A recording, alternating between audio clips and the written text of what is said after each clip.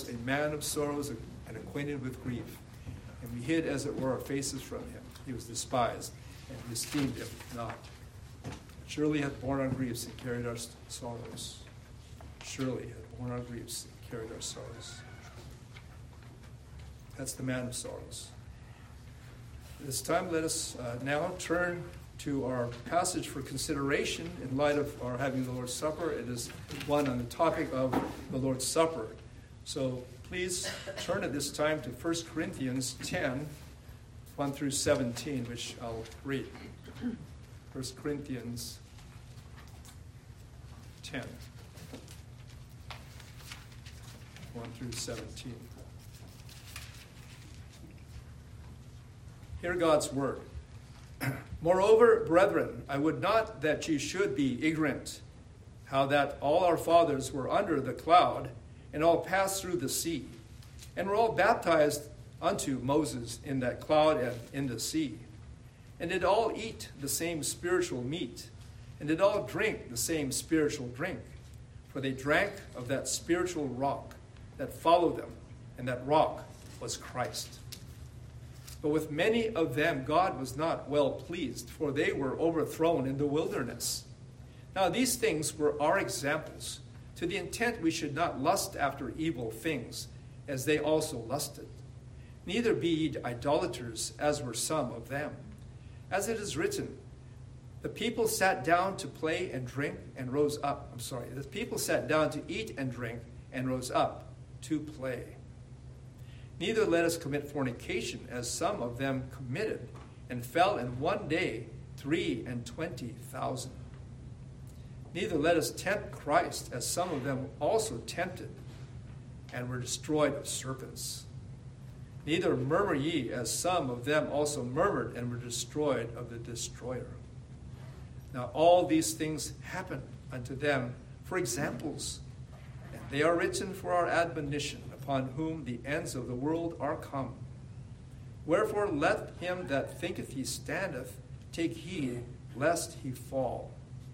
There hath no temptation taken you but such as is common to man. But God is faithful, who will not suffer you to be tempted above that you are able, but will with the temptation also make a way to escape, that you may be able to bear it. Wherefore, my dearly beloved, flee from idolatry. I speak as to wise men. Judge ye what I say. The cup of blessing which we bless, is it not the communion of the blood of Christ? The bread which we break, is it not the communion of the body of Christ? For we, being many, are one bread and one body. For we are all partakers of that one bread. Stop there and have a word of prayer, so shall we pray. Father in heaven, please bless your word to our understanding, that we might understand the scriptures, that we might know the will of God. And Lord, knowing it, that we might be given also added grace to do the will of God. In Christ's name, amen.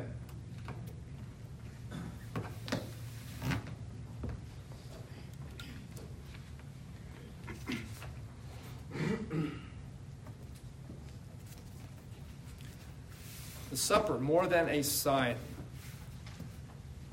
There's a common saying, call it a definition of baptism, or of baptism. That's one of two sacraments. The outward sign of an inward work. The outward sign, meaning the baptism, of an inward work, meaning conversion. But can that also be said of the Lord's Supper? Because both baptism and the Lord's Supper are institutions of Christ in his church. And for the same reason, and that is this: because Jesus is in my heart, because Jesus is my Lord and Savior. However, that definition does fall short, because the Lord's Supper and baptism, which is before it, baptism first and then the Lord's Supper second or after, are both signs and seals of the covenant of grace, or what is called in Scripture also the everlasting covenant. For example, in Isaiah 55:3, you may turn to it if you want. It's what we bring our Bibles for.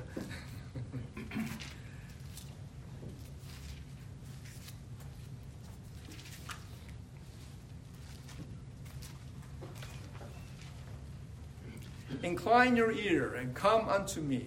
Hear, and your soul shall live. And I will make an everlasting covenant with you. There it is. Even the sure mercies of David. The everlasting covenant, meaning the eternal everlasting covenant, which is God's, was signed and sealed in blood, even the blood of the mediator of that everlasting covenant, according to Hebrews 13, 20, and 21. Hebrews 13, 20, and 21. So that we see that it is consistent and contiguous throughout the Bible, Old and New Testaments. Now the God of peace, that brought again from the dead our Lord Jesus, that great shepherd of the sheep, through the blood of the everlasting covenant, make you perfect in every good work to do his will, working in you that which is well-pleasing in his sight, through Jesus Christ, to whom be glory forever and ever. Amen. Amen. How many signs and seals again are we looking at? Two. God has not given many visible symbols of the faith, but only two. Contrary to the teaching of some communions, like the one from which I fare, in which there are 7, and through the larger numbers, supposedly, more grace. But not so, because God has only given 2. And their meanings: baptism, to bring one into union with God. Actually, Christ brings us into union with the Father. But baptism is our confessing that he is Lord to the glory of God the Father.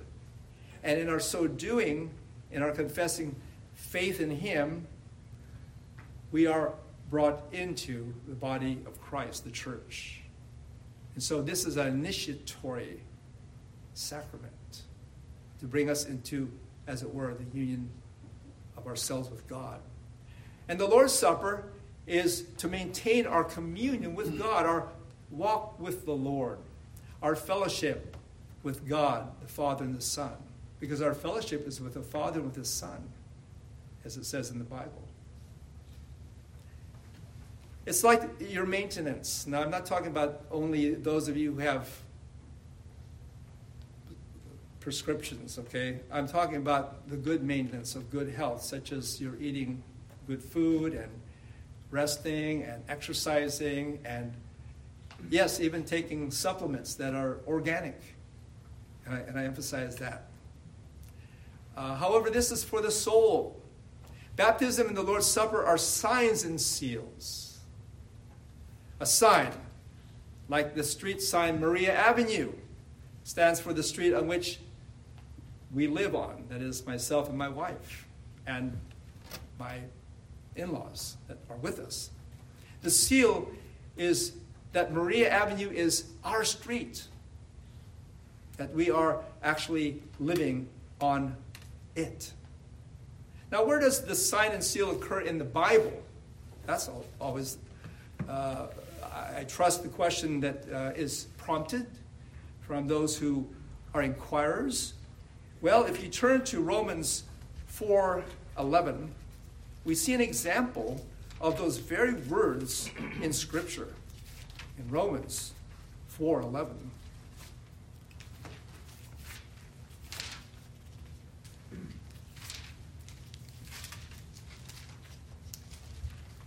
And he received the sign of circumcision. Who's that? Abraham. A seal of the righteousness of the faith which he had, yet being uncircumcised. that he might be the father of all them that believe, though they be not circumcised, that righteousness might be imputed unto them also.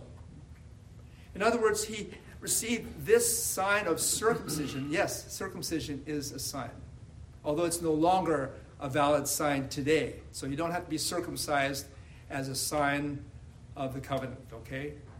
Nor do you have to partake of the Passover either, because that's also been replaced as well by this. So he received the sign and especially the seal of the righteousness of faith before he was even circumcised. So the circumcision followed his receiving the actual seal, sign and seal, which is, well, the seal is what is spoken of here, which is what? The righteousness of the faith.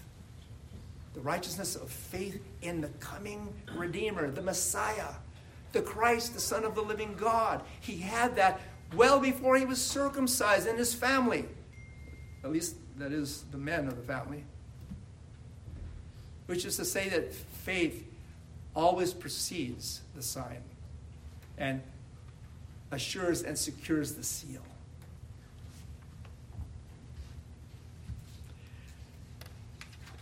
Show me where the Lord's Supper itself is a sign in the New Testament.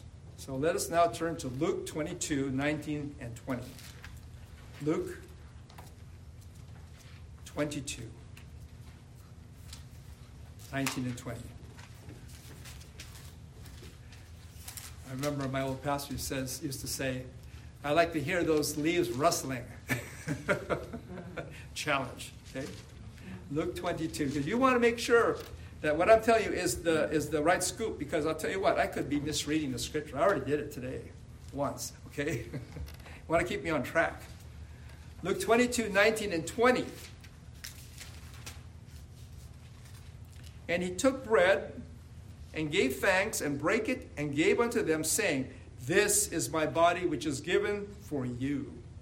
This do in remembrance of me. Likewise also the cup after supper, saying, This cup is the New Testament, better yet, new covenant. That's the word there. The new covenant in my blood, which is shed for you. Show me where the Lord's Supper itself is a sign in the New Testament. The sign is this. When the Lord instituted the Lord's Supper, in that first Lord's Supper, there in that borrowed upper room, and when he said, What's that on the table? And of course what was on the table was the bread, the matzah crackers, and the wine. This is a sign. This is my body. This is my blood. Now show me how the supper is a seal as well, that is for one to make it his own. When Jesus told them to eat and to drink. And when he said, drink all of it. Don't waste any. Now, you're probably wondering, well, that's good, but it doesn't quite, it's not something I can latch on to, okay? Well, if you turn to the Heidelberg Catechism, question 75, which I have right here in front of me, I'll read it to you. It asked the question, how is it signified, sign, and sealed, seal, to you in the Holy Supper that you partake of the one sacrifice of Christ on the cross and all his benefits? Thus, that Christ has commanded me and all believers to eat of this broken bread and to drink of this cup in remembrance of him, and has joined therewith these promises. First, that his body was offered and broken on the cross for me, and that his blood was shed for me, as certainly as I see with my eyes. That's the sign. That's the sign. That I see with my eyes the bread of the Lord broken for me and the cup communicated to me. And further, that with his crucified body and shed blood, he himself feeds and nourishes my soul to everlasting life. That's the seal. And you cannot have that seal if you don't have Christ. You cannot have that seal if you don't have the Holy Spirit. If you're still dead in trespasses and sins, no matter if your mind isn't aligned to this truth and you know it's the truth and you see the sign, and even if you partake of it unworthily, because you don't know the one of whom this is all about. But is the Lord's Supper automatically a sign and seal for everyone who partakes? I sort of jumped the gun again, okay? Sorry. Well, I'll go through with it. For example, what if a stranger walks off the street and somehow ends up taking the elements? And this has happened even in our congregation in the past. It didn't happen after that one occasion that I recall. Did Christ feed and nourish that stranger's soul? It's a good question, isn't it? My answer is yes and no. Yes, if he wasn't a stranger to God's grace, and no, if he was a stranger to God's grace. You see the difference? And you see why the effort to fence the table. Now I think of fence like the sheep. Okay, I don't mean you lock them in, but it's like railing, and the sheep know which way to go. Okay, that kind of fencing. So we fence you away from the table if you're not ready yet. If you haven't been baptized yet, for example, which is the first sacrament, which is the first ordinance, which is the first step. You got to go and do it logically. You got to do it step 1 and then step 2.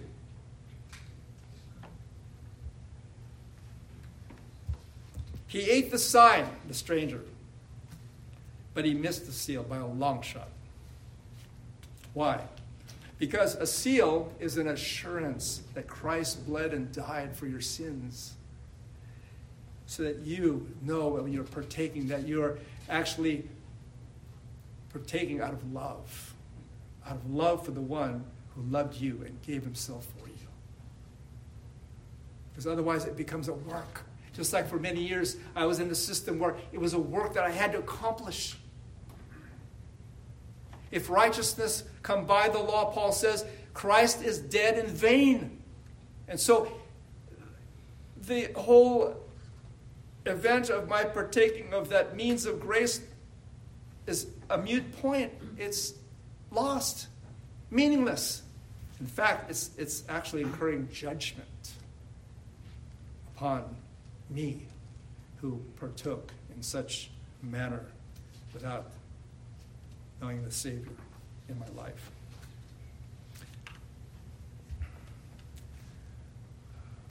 Other helpful thinkers on this subject, and I will allude to two, and one is John Calvin. And he is just a man. He's just like you and I, flesh and blood, makes mistakes. And that's why I really appreciate the diligence with which he would compensate for that, even though he would study dutifully into the night by candlelight. The next morning he would make sure that what he studied the night before was what was actually there, and he would reread and restudy the same thing, and also to reinforce the truth in his heart and mind.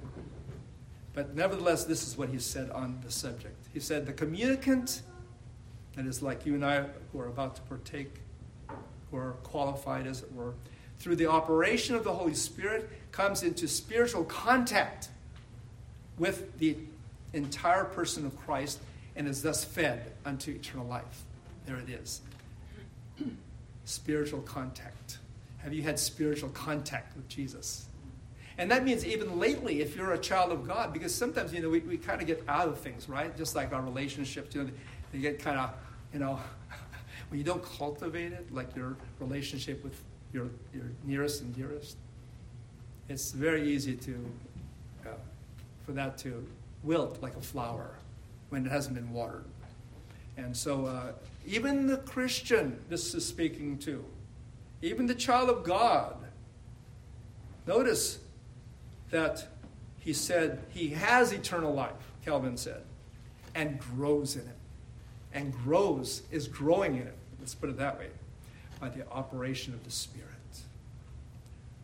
As in our passage in 1 Corinthians 11, in verses 16 and 17. which state,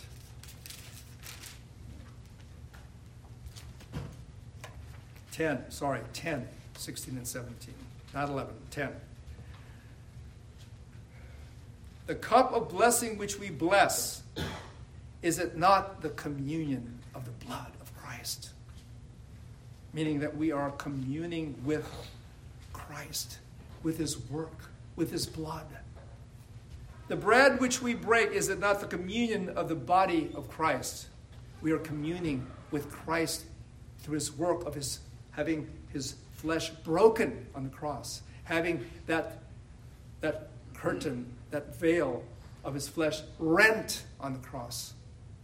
We are communing with him as if we were there in the flesh, although we were not, but we are with him in the Spirit.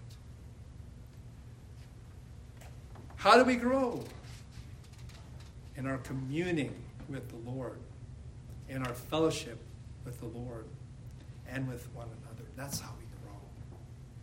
And we especially grow with him because he is eternal life incarnate. We grow in eternal life because we grow in him, who is the true God and eternal life. Little children, put aside all your idols. And the other one is Zacharias Ursinus. You've heard that name before. He's the one that provided for us my Heidelberg Catechism, which is over there. But I have it here. And I have it also, by the way, in this old Trinity hymnal, too, in case I forget to write it down. Well, Zacharias Ursinus, who was one of the two authors, along with Caspar Olevianus, of the Heidelberg Catechism, way back, almost like right before the onset of the Reformation, right when it was just about to break loose, right on that time frame in early 1500s, said the following: every seal is a sign, but not every sign is a seal. Every seal is a sign, meaning that if you're in Christ and you're partaking of this, it is both. It is sign and seal to you. But not every sign is a seal, meaning you may partake of the sign. You may eat the sign, but like I said, you don't have the seal. You don't have the seal. And how true that is. How true that is. And we can relate to that. We can understand that. We can appreciate that. And thanks be to God. But not all have that understanding. And that's why we must teach our children and must teach others. Disciple them for the kingdom. Do you have the Spirit of Christ living in you? Look at one last scripture, Ephesians 1:13. Ephesians 1:13. Which reads, in whom you also trusted, meaning in Christ, according to verse 12. After that you heard the word of truth, the gospel of your salvation, in whom also after that you believed. You were sealed with that Holy Spirit of promise. You see, when you are born again, you are sealed with the Holy Spirit of promise. And that comes when, approximately at the time when you believe on Christ. I say almost because usually one is born again first. But it's not long after that you realize that something has happened. Like all of a sudden, the birds chirping sounds more chirpier, and the sun seems more brighter. Or is that right? Brighter. Take out the more. Brighter. And the sky is bluer. And people just seem to be the same. But something happened to you, and you know that you're a different person. And the only thing you can credit that to is him. Just like a younger couple than myself and my wife that we met with, who are family members to the Lontoks, that for me, one of the joys I had of this, it was actually a serious counseling session over family matters. And we have many family matters, all of us, not just them. But one of the joys I had is in hearing them talk about their walk with the Lord, and they talk about it so intimately, like, yeah, I've been so sorry for how my life has been of late, and how I lost my temper when I was dealing with my mom and my dad in the case of the other spouse, and I know the Lord is not pleased with that, and I just hope that I can live up to His expectations of me better. That's how they were talking. And then when we prayed, about every other line when I prayed, and even when I asked the gentleman to pray, would be, amen, praise the Lord, thank you, Lord. So, in a saving way, has God sealed you unto the day of redemption. And only in this way have you a right to that, which is a privilege. Shall we pray? Oh, Father in heaven, thank you for this study of the Lord's Supper, and may it have been helpful to help us to truly, truly understand what this is about, because so often we are clueless, if not just plain ignorant, about these matters. Such matters are too high for us, as one said in your word. It's too high. I cannot attain unto it. And truly that is, that's the truth. But Lord, by your Spirit and by your word, we come to understand these things better. We who have the Spirit of God abiding in us. We who have the Lord, Jesus Christ, in our lives. And so, Lord, do this, we pray. And bless now as we would have the Lord's Supper, and as we, Lord, would partake of the Lord's Supper together, to the honor and glory of the one of whom this is all about, even Jesus.